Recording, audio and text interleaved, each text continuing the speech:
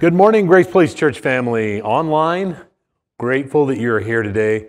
God has something in store for us today that's very, very special. My assignment today is to talk to you about Merry and Bright coming through a year that has not been very merry and bright. A passage of scripture the Lord really laid on my heart to share with you is found in Job chapter 19, beginning at verse 25. The book of Job kind of fits the year. The series title, Merry and Bright, may not, in your mind, fit the year for all the things that have happened and taken place. If you have your Bibles, open them with me. Let's look at Job chapter 19, verse 25.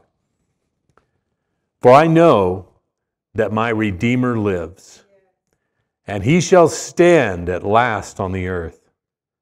And after my skin is destroyed, this I know, that in my flesh I shall see God, whom I shall see for myself, and my eyes shall behold, and not another. How my heart yearns within me. You may feel like you've had a disappointing year, and things have been extremely difficult for you and your family. Some have gone through deeper, more darker crisis situations than others may have, but all of us have been through a terrible storm here in 2020. But I can assure you that whatever you've gone through, you didn't have as bad of a day as Joe had.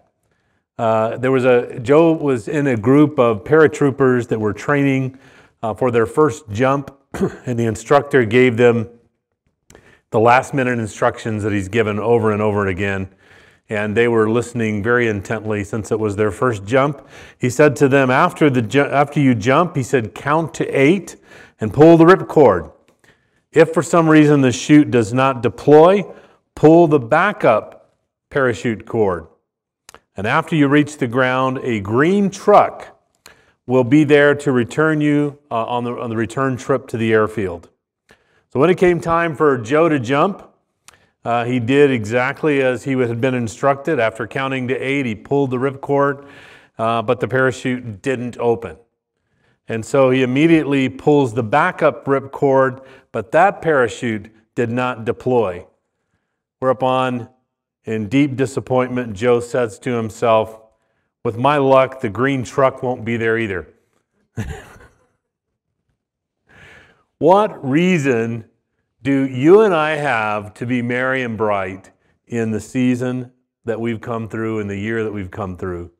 Several times during this pandemic season and season of social unrest, I had thought I had reached an all-time low as a pastor, and exhausted and tired and trying to figure out how to deal appropriately with each of these situations and address them.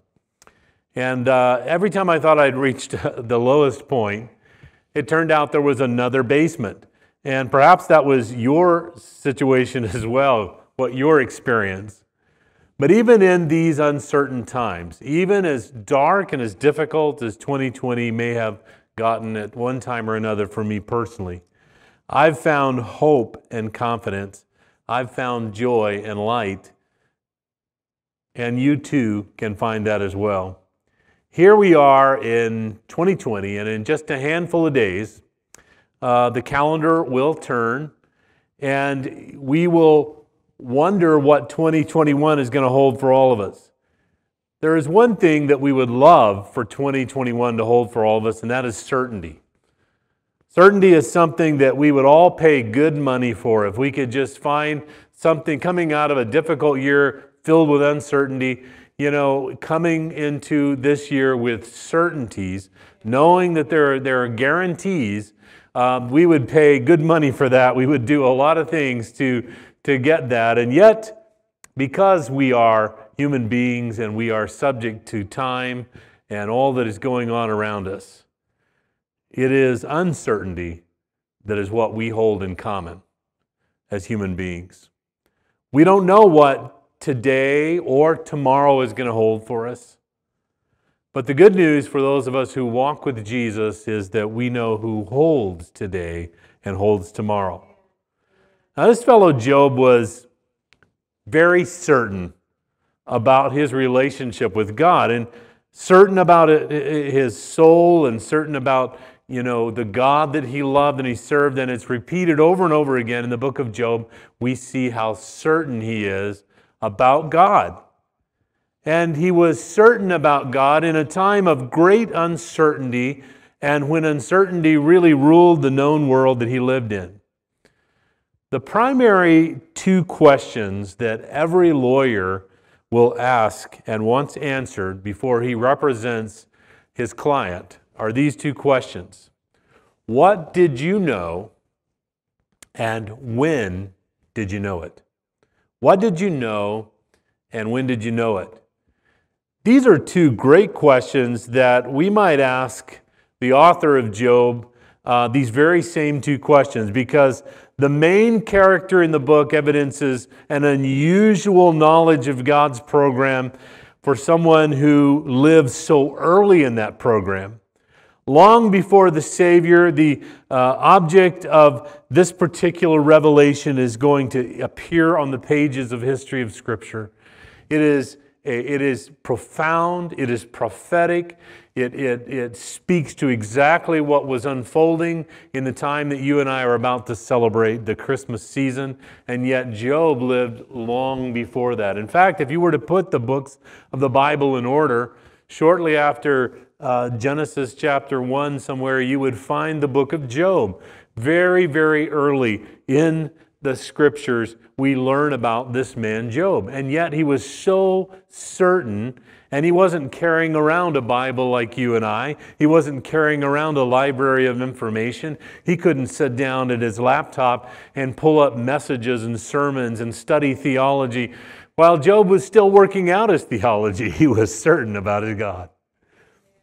Job also makes a bold reference to the issue of God and his certainty that God, he knew him, and that the God was going to redeem him. The God that he knew loved him and would redeem him. It was his foremost conviction. And he begins it with those two very profound words that in the English language we use very rarely, really, because there is not often much that we know for certain. And here is Job using these words to begin the passage that we're looking at today. I know that my Redeemer lives. God's revelation to man did not begin with one huge data dump telling Adam everything that he needed to know about the divine person and the plan and just giving it all to him at once. No, we don't see that in Scripture. That would be kind of overwhelming, and it was something that God recognized, that the revelation of himself being revealed to man must come in increments and must come over time.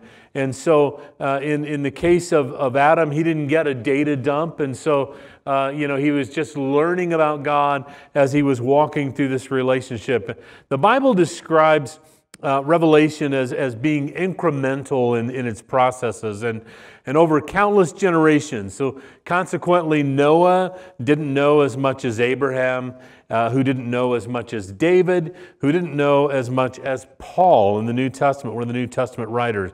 In fact, the Apostle Paul makes frequent references to the gradual unfolding of information earlier generations, and he especially in his letter to the church at Ephesus, he calls it a mystery that is being revealed over time, that mystery being about Christ the Redeemer, the one who would turn the tables on the enemy and make a pathway for you and I, the gift that we celebrate at Christmas. In Ephesians chapter 1, verse 9, God made known the mystery of his will according to his good pleasure, which he purposed in Christ. In Ephesians chapter 3, the mystery made known to me by revelation.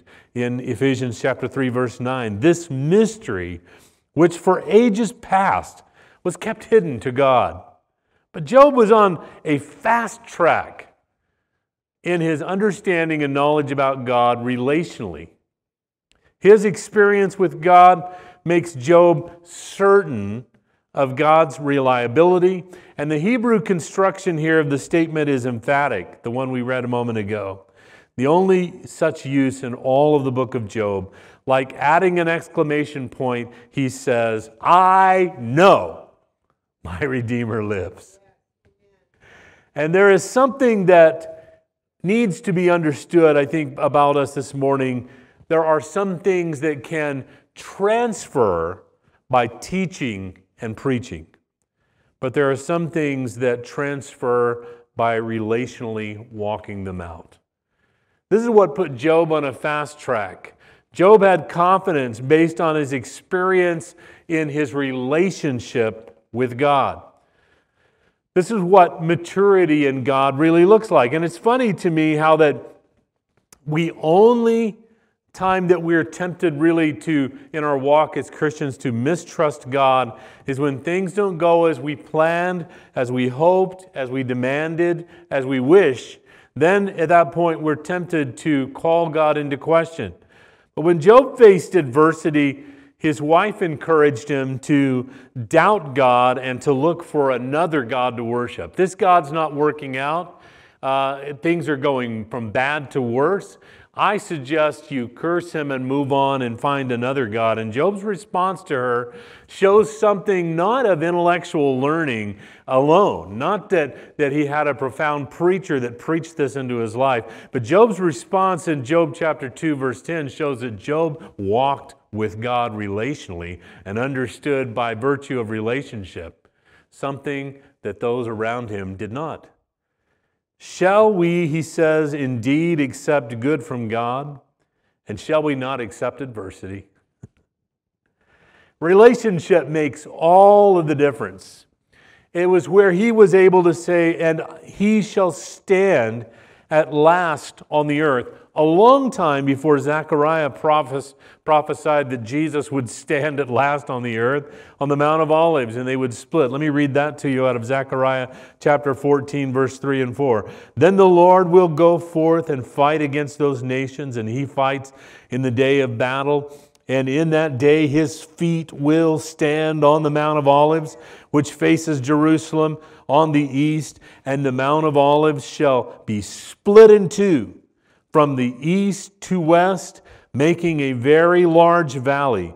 Half of the mountain shall move towards the north, and half of the mountain shall move towards the south. Job was not just confident, he was not just fearless in his time and in his beliefs, but Job was certain about his beliefs. He was confident about what he believed about God. And it came through virtue of relationship that he had with God. I know him. And he says later in the passage, and after my skin is destroyed, this I know, that in my flesh I shall see God, whom I shall see for myself.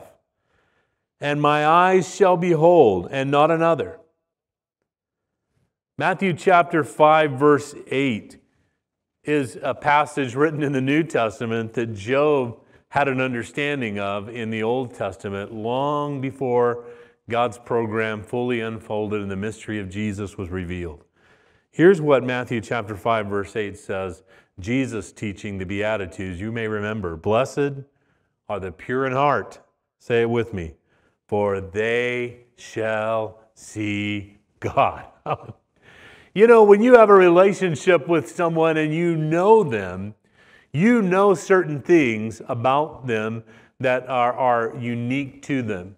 And Job had a walking personal relationship with God that he knew God wanted him to see him. God wanted to be seen by him. God wanted to reveal himself to him. God loved him and he cared about him. And Job knew this, not because he had a library of books about the Bible, but because he had a relationship that gave him the confidence. What did he know? The lawyer asking again, Job, what did you know? He knew his Redeemer and ours lives. He knew it. He knew that God will stand and rule on the earth, even before Zechariah prophesied that this was going to happen. He will see God with his own eyes was the third thing that Job knew.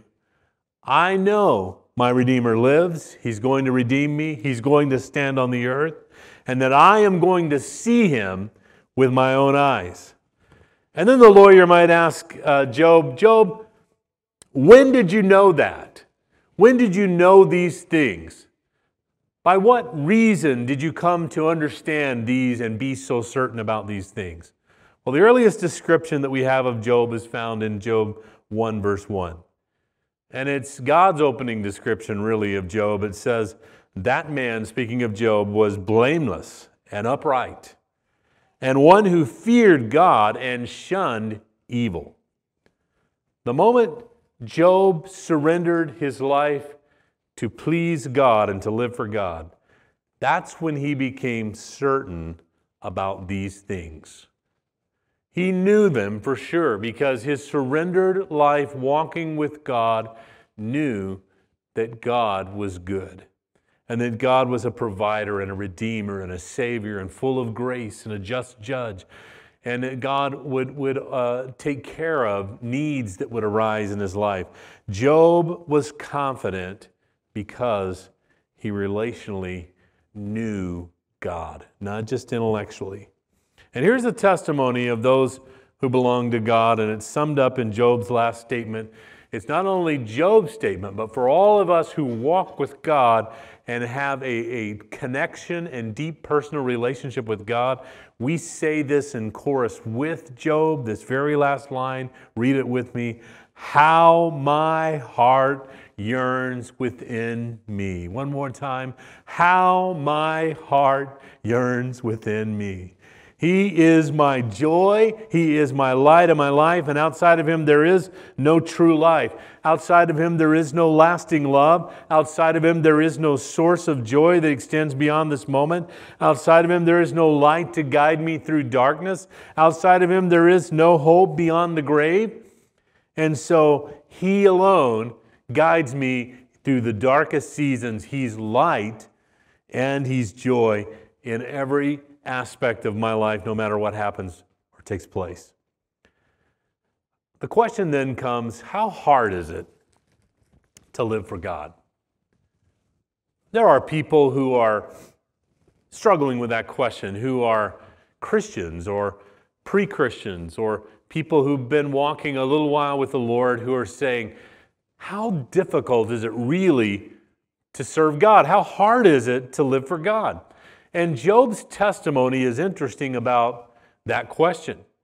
If you were to ask Job, how hard, Job, was it to live for God? Job's testimony would say it's easy to live for God. What I've found in my walk and relationship with God is you can live for God when friends are not faithful. You can live for God without a wife by your side. You can live for God without children or grandchildren. You can live for God without wealth or title. You can live for God without your health. You can live for God without your youth. And on Job would go to tell us how easy it is to live for God. Why would Job think and be certain that it's easy to live for God? Because Job had a relationship with God. He had a personal relationship with God that saw him through the questions, the doubt, and the difficulties that come our way during adversity and trials. What do you know about God? What are you certain about in terms of who God is? What do you know, and when did you know it? When we struggle with our faith, something is revealed in that struggle. Something that we need to examine and take a look at in our own lives. When we're struggling in the midst of difficult trials and long seasons of darkness and crisis, there's something that's being revealed that we need to look at, and that is our uncertainty. Our uncertainty. God wants to move us from being uncertain to being certain. To being in a place like Job could say, the Lord gives and the Lord takes away, but blessed be the name of the Lord. He is consistently God. He is my God, and He will always look out for my best interest and the best interest of all those that He's created. I trust him no matter what I see with my eyes, no matter what I hear with my ears, no matter what I feel in my body. I trust him alone. We can all be certain about that relationship with God, just like Job was. Religious living, acts of kindness, good deeds, practices that show benevolence are never going to provide certainty. Job was still working out elements of his theology when his friends came to visit, but the certainty of God had already been rock solid in his life. Why? Because Job knew God personally through relationship. And this is the story of the faithful. Paul told it to Timothy later in 2 Timothy chapter 1, verse 12. Reading first from the New King James Version, it says, "For the which cause I also suffer these things, nevertheless I am not ashamed, for I know whom I have believed, and am persuaded that he is able to keep that which I have committed unto him against that day." But I like the way this passage reads out of the Living Bible as well. Here's how it reads. Paul saying, "That is why I am suffering here in jail, and I am certainly not ashamed of it. For I know the one in whom I trust, and I am sure that he is able to safely guide all that I have given him until the day of his return." A certainty that comes from our walk in relationship, not just our intellectual understanding. It's important that we have both. We are not just walking blindly in a blind kind of faith as Christians. We have facts. We have an empty tomb. We have a risen Savior. We have the testimonials of prophets that were fulfilled in the life of Jesus. We have the proofs of intellectually to look at and to examine. We have the documents. But we also must have the heart relationship. Trusting him, believing him, that no matter what you have been through, no matter what you're going through in this moment, he's big enough to take care of you and to walk you through to freedom. What I want to do in closing this morning is inviting you to that level of personal relationship. Some of these things that we must learn are caught by teaching and preaching. And it's important that we are gathered together for those kind of situations to happen. I was thinking about Austin Canary and his recent graduation, his master's degree, and we're proud of him and all that he's accomplished, but there are things that have to be learned in the classroom. They need to be understood, studied out, read, dug into. But then I also realize how important it is, the learning that's taking place experientially in our walk, in our everyday life. And with God, it's true too. We walk with him, we talk with him, we have a personal relationship with him, and we are learning about him and growing up in him. If you feel like your growth has been stunted somewhat in 2020, has it been because you haven't been walking daily with him in relationship? Have you neglected the time spent with him that can bring transformation? So I want to allow some time this morning for you to make a personal decision about making Jesus Lord and leader of your life. It's not a one-time thing. It is making Jesus the best friend of your life. So from this day forward, you're consulting him every day. You're talking to him every day. You're learning about him every day. Your existence and reason for living is about what his purpose and mission is for your life. To glorify him and to praise him becomes the reason that you are here. Heavenly Father, we come to you, inviting you to be Lord and leader over all of our lives. God, we are so inspired as we read about men like Job, and how that they knew with certainty who you were. Lord, not just because they knew it intellectually, but they knew it because they walk with you, talk with you, and have a personal relationship. And we long for that.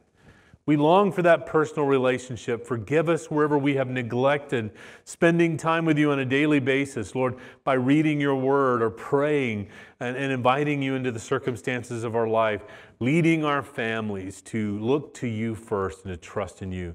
Wherever we have allowed anything else, Lord, anything else to replace you and to drive our agenda on a daily basis, please forgive us, Lord. And as we usher in a brand new year, we want to reorder our lives and prioritize spending time with you, walking with you, talking with you, relationally growing up in you. Father, I know that there are some that are listening this morning that things have not been very merry and bright. But Lord, it doesn't matter what is happening around us, the storm that's raging. What is happening within us can be merry and bright. When we have a personal relationship with you, a son is given, a child is born, is what we're celebrating. And we're so grateful for what you accomplished. And we invite you to make that change in us in Jesus' name. Amen.